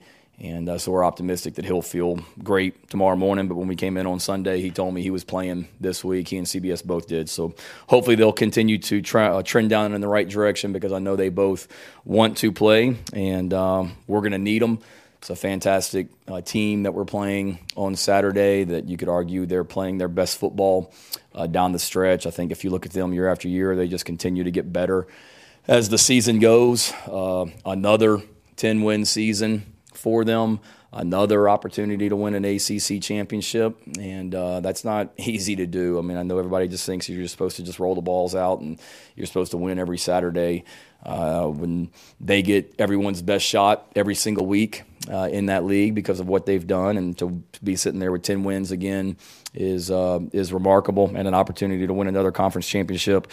They're extremely talented, as you know. They're extremely well coached, as you know. Offensively, they're playing really good football here, especially last week. You could argue was their best game. They're protecting the football. They ran the quarterback a little bit more last week. Shipley at running back's a heck of a player. They got dynamic receivers, veteran offensive line. Defensively, their front seven is probably the best we faced all season. Their group of defensive line and linebackers, every single one of them will play in the NFL. So they're really, really good up front as well. And then they got weapons on special teams also in the return game. Shipley's back there returning kickoffs. playoffs and is a threat back there also. So we've got to have a great week of preparation from our standpoint to give ourselves an opportunity to go play even better than what we did last Saturday. And our guys are excited about the challenge, excited about the opportunity. It's a great rivalry. I've been blessed to be a part of some of the iconic rivalries in college football during my coaching career, and this one's right there at the top. And excited for the 2022 chapter of that rivalry, and looking forward to getting up there on Saturday. You know, it's a normal week for us. We practice in the mornings anyway, so we really don't have to get much out of our routine from a Thanksgiving standpoint. We practice today, we'll practice tomorrow, we'll practice Thursday morning. Usually on Thursdays we're done at 11:30 and off the field, and it'll be no different this week. So luckily we don't have to change our routine. It's the same routine, and then usually on Thursdays after practice, we don't see the guys again until Friday morning because we don't have anything with them in the afternoon, and this will be the same case. So they'll be able to, if they live close by, be able to get away and go eat with their families. If not, some of them are coming over to coaches' homes and things like that, and then we'll be back over on Friday morning to start our normal game weekend routine. So questions? David's back. Welcome back, Dave. Appreciate it. You got it, man. Shane, not outside of coaching in it for 4 years, growing up in the state, being from Charleston, what are your first memories of the USC-Clemson rivalry? Any plays or games that stand out to you? No, certainly I always watched it before I even came back to South Carolina to coach, just from having ties in this state and following South Carolina and Clemson both growing up, and then you get into it when you come here as an assistant coach, and you realize how heated and passionate this rivalry is. I had some great moments when I was here as an assistant coach, had some not great moments as an assistant coach. Certainly had a not so great moment in my first one as a head coach, last year as well. But, the thing that stands out is just the passion, 365 days a year. Spencer and I were talking about this rivalry compared to like OU Texas and Bedlam and things like that. So I was trying to give him a little bit of a synopsis of this one as well. And there's been some great players, great coaches, great teams, and this is right up there at the top of all the ones that I've been a part of.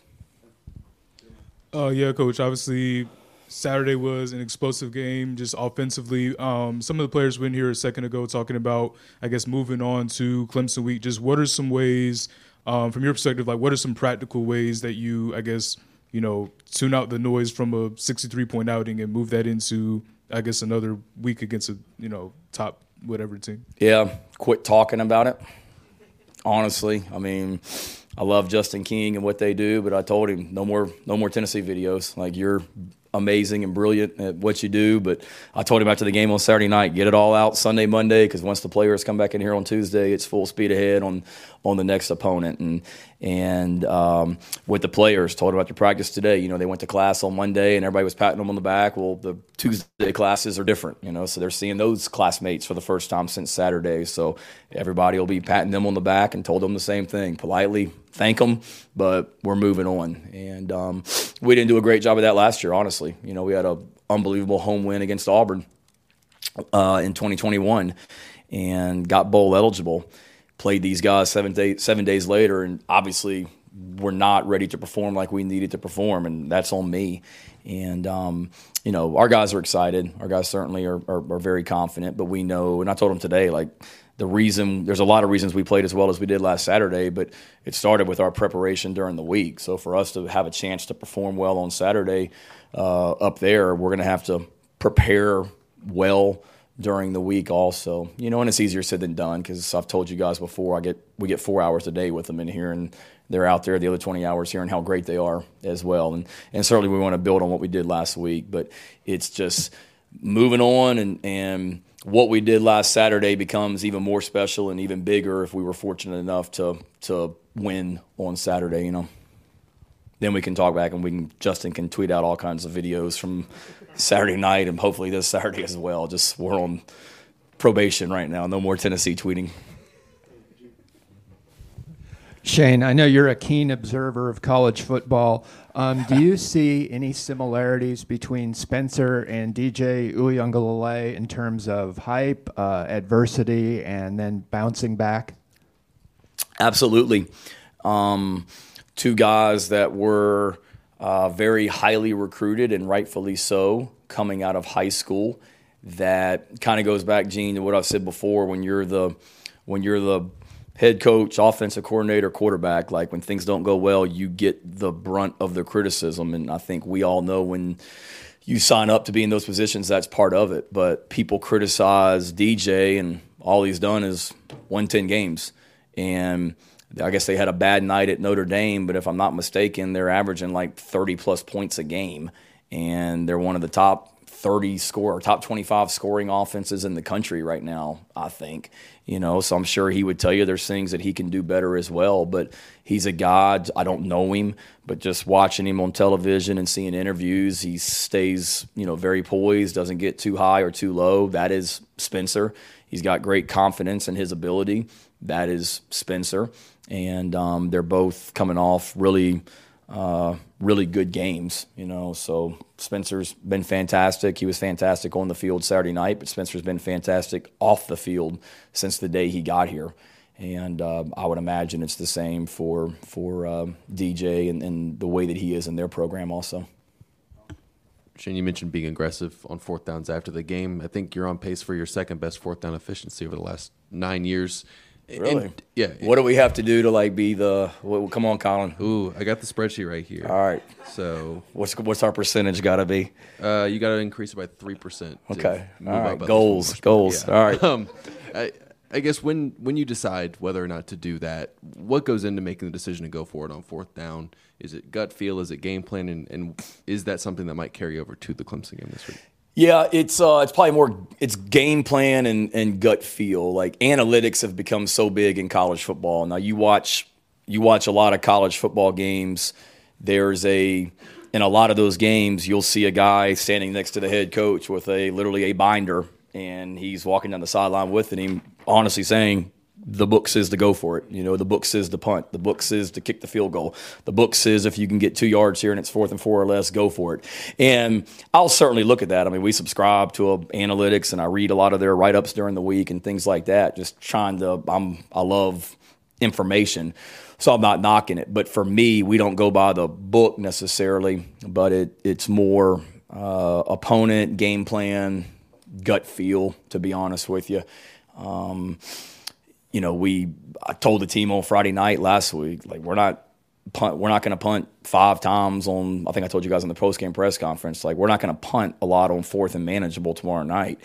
That was strategically something I felt we needed to do to keep You're not going to beat Tennessee punting to them 6 times. Your defense is going to be out there too many plays. So we went for a 4th and 1 in minus territory early in the game. That was one of those kind of decided before the game. I'm not punting the ball on 4th and 1 tomorrow night. And we decided that during the week. We had a 4th and 1 and kind of down there in plus territory. We had a false start or a legal snap. We got bumped back. We had a 4th and 6. We went for it. That's the ball that he threw to Juice. Just another one. Field goals aren't going to beat Tennessee. We need to score touchdowns, and if we got it in a manageable situation, let's go for it. But a lot of that, too, is on 3rd down telling Sat, hey, I'm thinking about unless we lose yardage here, we're going to go for it on 4th down. So he knows to make, by his call. And then a lot of it, honestly, is just kind of gut feel, how the game's going. I think every game is different as well, but we always want to be aggressive and attack. I got criticized last year in 2021 against Kentucky for not kicking field goals and going for 4th downs, and that didn't work out. So it's one of those, if it works out, great. If it doesn't, you're criticized. But Tennessee game specifically, Colin, it was more just I thought the risk of going forward on 4th down outweighed the negative of not getting it. So sorry for the long, drawn-out answer. But moral of the story, gut feel, game plan. All right, probably could have said that 5 minutes ago and been on to the next one. I know you want to stop talking about it, but what have the last couple of days looked like for you? Like what, was it like having your dad and your mom there then on Saturday night? And, have you been, getting bought drinks everywhere you go in the community? Like what has the response been like the last few days? The response has been fantastic. I'm not out in the community, unfortunately, during the season. I left late Saturday night, drove home, woke up early Sunday morning, drove to the office, left late Sunday night, drove home, came in Monday morning early, spent all day, drove home tonight. I will leave here and go to Backstreet's Grill tonight for Carolina Calls, but then I'll hop in the car and I'll drive right back over here at 6:30 to come back to work. So I wish I've been out in the community, but my wife told me she got a standing ovation at Pilates yesterday when she went to Pilates. I thought that was pretty cool, that they recognized her when she came in. My kids certainly had a great day at school on Monday, better than what they had probably last Monday. So it's been fantastic as well. So you're happy for, the people on the outside. And then just for me, I know how important Saturday night was to so many people, without a doubt, and they deserve it. That celebration, and it's been pretty cool. I mean, it took me 2 days, I feel like, to get through all the text messages that I had from people congratulating me, but especially the ones that were lifelong Gamecock fans that talked about how much Saturday night meant to them for so many reasons. That was pretty cool and very rewarding, but it's also one of those, you got to put the phone down and you got to get to work on Clemson pretty quickly as well, because it's week to week in this profession as well, and last Saturday was really good, but this Saturday is a new week also, but very special and very rewarding for sure. Shane, this is kind of related, but at the opposite end of the spectrum. Following your first Carolina Clemson game as head coach, is there an interaction with a fan, Carolina Clemson fan, in person, a social media that stands out to you, and one that captures the essence of what this rivalry is all about? Like my interactions with them since the game? Or it could be like in the days or the weeks after that game, recently after that game. No, not really. I mean, we immediately went out on the road recruiting, so we lost that game on Saturday last year, and on Monday I was in some high schools in Charleston, South Carolina, and certainly the people that work in the front office that wear orange were excited to see me, but for the wrong reasons for me as well. I mean, they were very certainly excited, about that. And then my point being, Rick, like you go into high schools and there's a bunch of Carolina people in there, there's a bunch of Clemson people in there, and I went into a high school in Charleston that Monday morning and spent the day down there, and you realize when you go in that high school, you got a lot of people that are sky high after what just happened on Saturday, and you got a lot of people that aren't sky high. So you really, it opens up your eyes how impactful this game is to so many people and what it means. So that really resonated with me. And then, probably just when you go to the Gamecock Club events and things like that during the springtime and summertime, you are reminded how important this game is to so many people also. Hey, Shane, sorry to ask you about Saturday night again. I'll be a part of the problem here. We're good. When obviously Carolina fans are ecstatic about Saturday, but they're also like, what in the heck happened? I mean, this was so different than some of the offenses that we've seen this season. Can you, after watching the tape from Saturday, what were some of the biggest differences between Saturday and some of the games that you guys struggled? I know it's simple, but we played really well. I mean, it wasn't like we just reinvented the offense and changed things. I mean, we certainly tweaked things. I would say that schematically, like the calls that we went into the game with, not just on offense, but defense also, was probably the smallest that it's been. And it wasn't like that much smaller. It wasn't like we went from saying, okay, we're going to have a game plan against Florida that's got 80 plays in it on offense, and we're only going to have 30 against Tennessee. It wasn't that. I mean, it was just really narrowing down what we were doing, really, making ourselves, the less you do, the more looks you can rep it against in practice and things like that. So I think that was critical. And then I think our guys Spencer played really, really, really, really well and made some just big-time throws. But it wasn't like a lot of just new plays. I mean, the last touchdown to Jalen Brooks was literally the exact same play that we got criticized on for calling against Georgia on 4th down after the incident down there in the end zone. The exact same play. Exact same. Against Georgia, we throw it a little bit behind Jalen Brooks on 4th down, and it's a PBU, and it's the dumbest call that anybody could make on a 4th down. We call it against Tennessee. Spencer puts it right on the money. Jalen outruns them, and he goes and scores a touchdown. So it was just we when I come in here on Tuesdays and after a bad performance and I talk about we were close and it wasn't maybe as bad as it looked and we know what to correct, I'm not just giving you guys like coach speak. That's really true. And Spencer was really, really accurate, and our guys played with confidence. The offensive line played great and allowed Spencer to get comfortable, back there as well. And we fed off the energy of the crowd. But a lot of the plays that we ran we did some different things with DK and stuff like that. But the first third down to Kenyon that he caught over there on the sideline, we called the exact same play on the 4th down that Juice caught. And 3rd down before, he throws it to Kenyon. The 4th down, he throws it to Juice, And so it wasn't like we were just doing a bunch of new stuff. It's stuff that we did. We executed better on Saturday night, and we'll have to do that again on Saturday too. Shane, I know you could, I guess, potentially have Spencer for 2 more years with his eligibility and all, but when you look at a guy like Spencer, when NFL teams ask about him, what is a team getting in Spencer Rattler as a quarterback? They're getting a fantastic human being, first of all. They're getting a great teammate. They would be getting a guy that works really, really hard and during the week to be his very best on Saturday. A guy that understands, okay, maybe I don't understand this quite as well, or maybe I don't do this as well as I want to, and works really, really hard to improve on those things.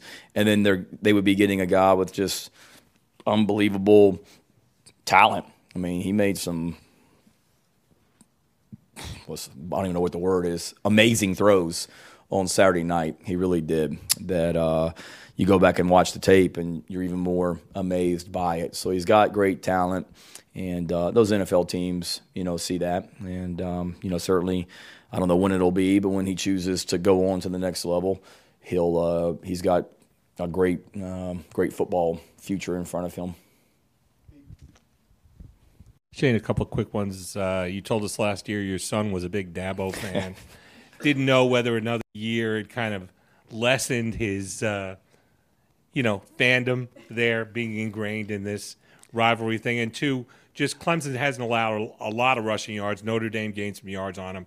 But how essential is it going to be to make sure that you guys get some push on the ground against that front 4 to kind of loosen things up? Yeah. I think there's still a good healthy respect for Dabo, but my son doesn't like to lose, so he liked Dabo a lot better before we got beat last year as well. And Dabo was very, very good to him after the game or before the game. Dabo, asks about him when we talk or when I see him.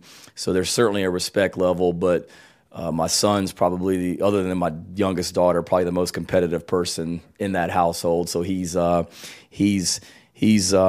excited for Saturday. Brandon Streeter and I have known each other since high school, and Brandon was actually in Columbia recruiting in May and actually came by the house for about 30 minutes in the springtime just to say hello, and Hunter wanted nothing to do with him. So I think he realized pretty quick what this rivalry is about. So there's a healthy respect, but the love fest I think isn't what it was. And then our run game against their defense, huge. All the things that we talked about last week with Spencer. Well, Clemson's not going to they're going to do their best to not let Spencer have time and get comfortable back there. And with their defensive line and the athleticism they have at linebacker, they're really, really good. And I use the word disruptive about Tennessee's defense, and they are, but these guys are like a different level. So we've got to do a great job of being able to help Spencer, and the number one way to do that is to be able to find the way to run the ball, some as well. But it's easier said than done, against them because they're really, really talented and really well coached. Coach, when looking at Clemson's offense, it seems like that a big part of their game plan is finding ways to get Will Shipley the football. What is going to be the biggest challenge in trying to slow him down on Saturday afternoon? He's a great player. He's fast. He's instinctive. He's tough. He's got great vision. He runs really, really, really hard downhill. They hand him the ball, and there's no dancing around. I mean, he is downhill. So we've got to do a great job of stopping the run. It takes all 11. It's not just your defensive line and your linebacker. It takes everybody on defense to be able to do that. And then you're right. I mean, they want to get the ball to him in a lot of different ways, whether it be, swing screens or handing the ball off or whatever it might be. So we got to be, aware of where he is at all times in the run game and pass game. But certainly it starts with stopping the run. But then they've got weapons outside of Will as well that they can get to also that we've got to be cognizant of. Do you have any favorite memories of coaching in Death Valley when you were here for your first stint? And then what kind of characteristics does this team need to have to play well in that environment? Favorite memories. So I was here 7, 8, 9, and 10. 8 was not a good one because that was the game we lost when Dabo got the job after the game. So happy for him, but that wasn't a good day for us.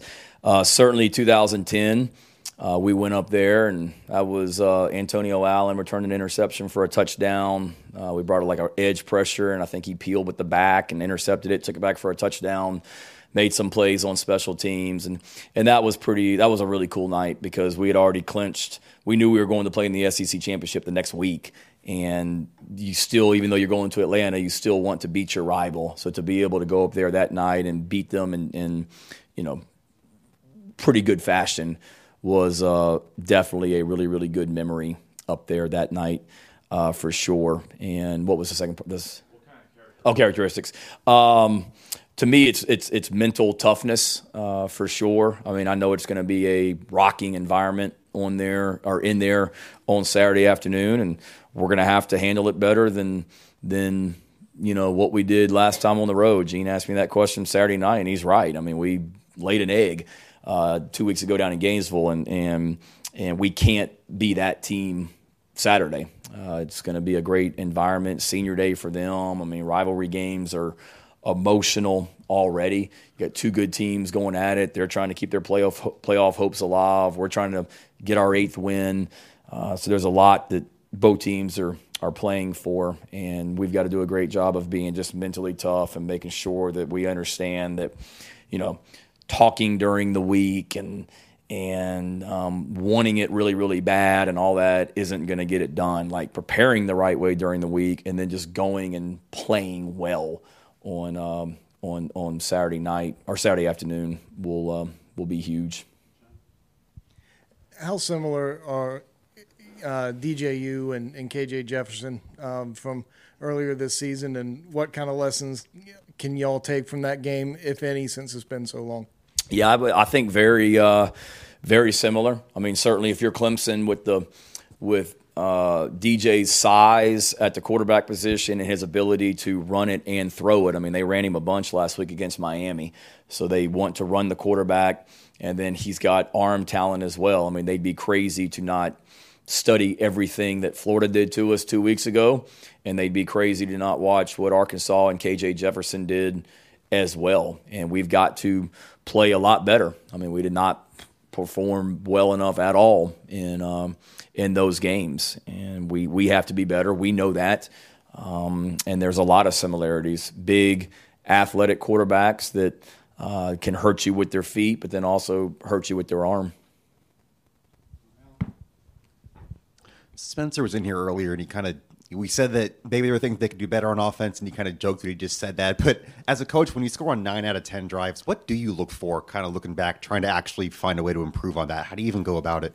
Yeah, I mean, you dissect every single play, and on every single play there's something somebody could be better at. And, I go back to probably just technique and fundamentals, being an old tight ends coach. We on the 4th and 1 that we handed the ball to Jaheim early in the game. I see a we don't take great footwork at the tight end position, and we get beat inside a little bit, and Jaheim just kind of was strong enough to run through the guy. Well, if we do that this week, Murphy and KJ Henry are going to hit us in the backfield, on that. So just being able to just dive in. It's nothing probably glaring when you play as well as we did, but to me it's more just the technique and the fundamental part of it as well. Not having, we had too many penalties. We did, and we had some pre-snap penalties for a couple illegal snaps that whatever happened there. We can't have that Saturday. Obviously, it's going to be really loud Saturdays. So we've got to be more efficient, and we went from being through, we played 11 games through 9 games. I think we were like the 5th least penalized team in the SEC. And just in the last 2 games alone, we went from like 5th to near the bottom, and that's not like us. We're a disciplined football team. We need to clean up penalties, and a lot of those were offensive things as well, and just getting back to playing smart football, technique, fundamentals. Typically early December is heavy on recruiting, and you guys going out on the road, but I guess now you have the transfer portal window opening. How have you guys tried to balance doing the typical recruiting stuff and maybe having to recruit a little bit with your own team and monitor who's coming into the portal? And all yeah, it's it'll certainly, this is years unlike any other. One, because of the portal window opening up. I mean, it's already opened up for FCS schools, so you see guys from some of the FCS schools that are in the portal now because their window open. Ours opens up next week as well, and that adds a different element to it as well. Not to mention the recruiting calendar is a little bit different this year as well. Normally we would play this game on Saturday, and if I wanted to be in someone's home on a recruiting visit Sunday morning, I could be. Well, the calendar is different this year. We can't go out on the road until a week from Friday, so we'll play the game Saturday, and then we'll be here in the office Sunday, Monday, Tuesday, Wednesday, Thursday with our own team. Having, conversations and getting ready for what's next and things like that, which is a little bit different also, so kind of planning wise, how we want to set stuff up and what we'll be doing during that time. And then hitting the road recruiting for really an extra week this year as well, or a later week, I should say. You're going out basically a week later, but you get off the road a week later. So really it kind of affects looking long term, it affects your bowl game prep a little bit as well, because we're on the road one week later in December than what we were last year. So, getting ready for a bowl game along with recruiting is a little bit different as well. So we've got to be very organized. We've talked about that with our recruiting department and staff. We got to do a great job of that, being very organized, because it is different this year than any other year previously for a lot of different reasons. Coach, Clemson has 10 fumbles and 12 turnovers overall in their last 3 games. Is that something in game planning with the defense that factors in? Maybe it makes you pin your ears back a little bit more, be more aggressive, knowing that they might be vulnerable to those turnovers? Yeah, it's something that we look at every week. They would say the same thing about us, looking at us, because we've turned it over way too many times, and we did it the other night, and that was huge. And that's one of the things I said I wasn't going to talk about last week, but that was one of the things that we're proud about is, it wasn't like a turnover fest and we just feasted on turnovers. Tennessee had the one, but other than that, nobody turned the ball over, us included, and we lined up and beat them. And that's something that we can build on. We spent a lot of time on turnovers and emphasizing creating them, but also preventing them as well with our ball security. But it'll be critical this Saturday as well. But certainly when we see a team that, has turned the ball over, or maybe it's something you always look at on tape. Hey, this guy carries the ball really, really loose, or this guy's put the ball on the ground a lot this year. Let's really be even more aggressive about attacking that thing when we tackle him. And it's things that we talk about in practice all the time. So yeah, it's something that is always an emphasis, for us, but something that we know is going to be really, really, really critical this Saturday, because I know Clemson's really, really good when they win the turnover margin historically, and I know we've been really, really, really good when we win the turnover margin since I've been here as well. So we need to do that Saturday. We didn't do it last year against them, that's for sure. All right, see y'all at Carolina Calls tonight at Backstreet's Grill, right, Liz? All right, 6 o'clock. Thank y'all.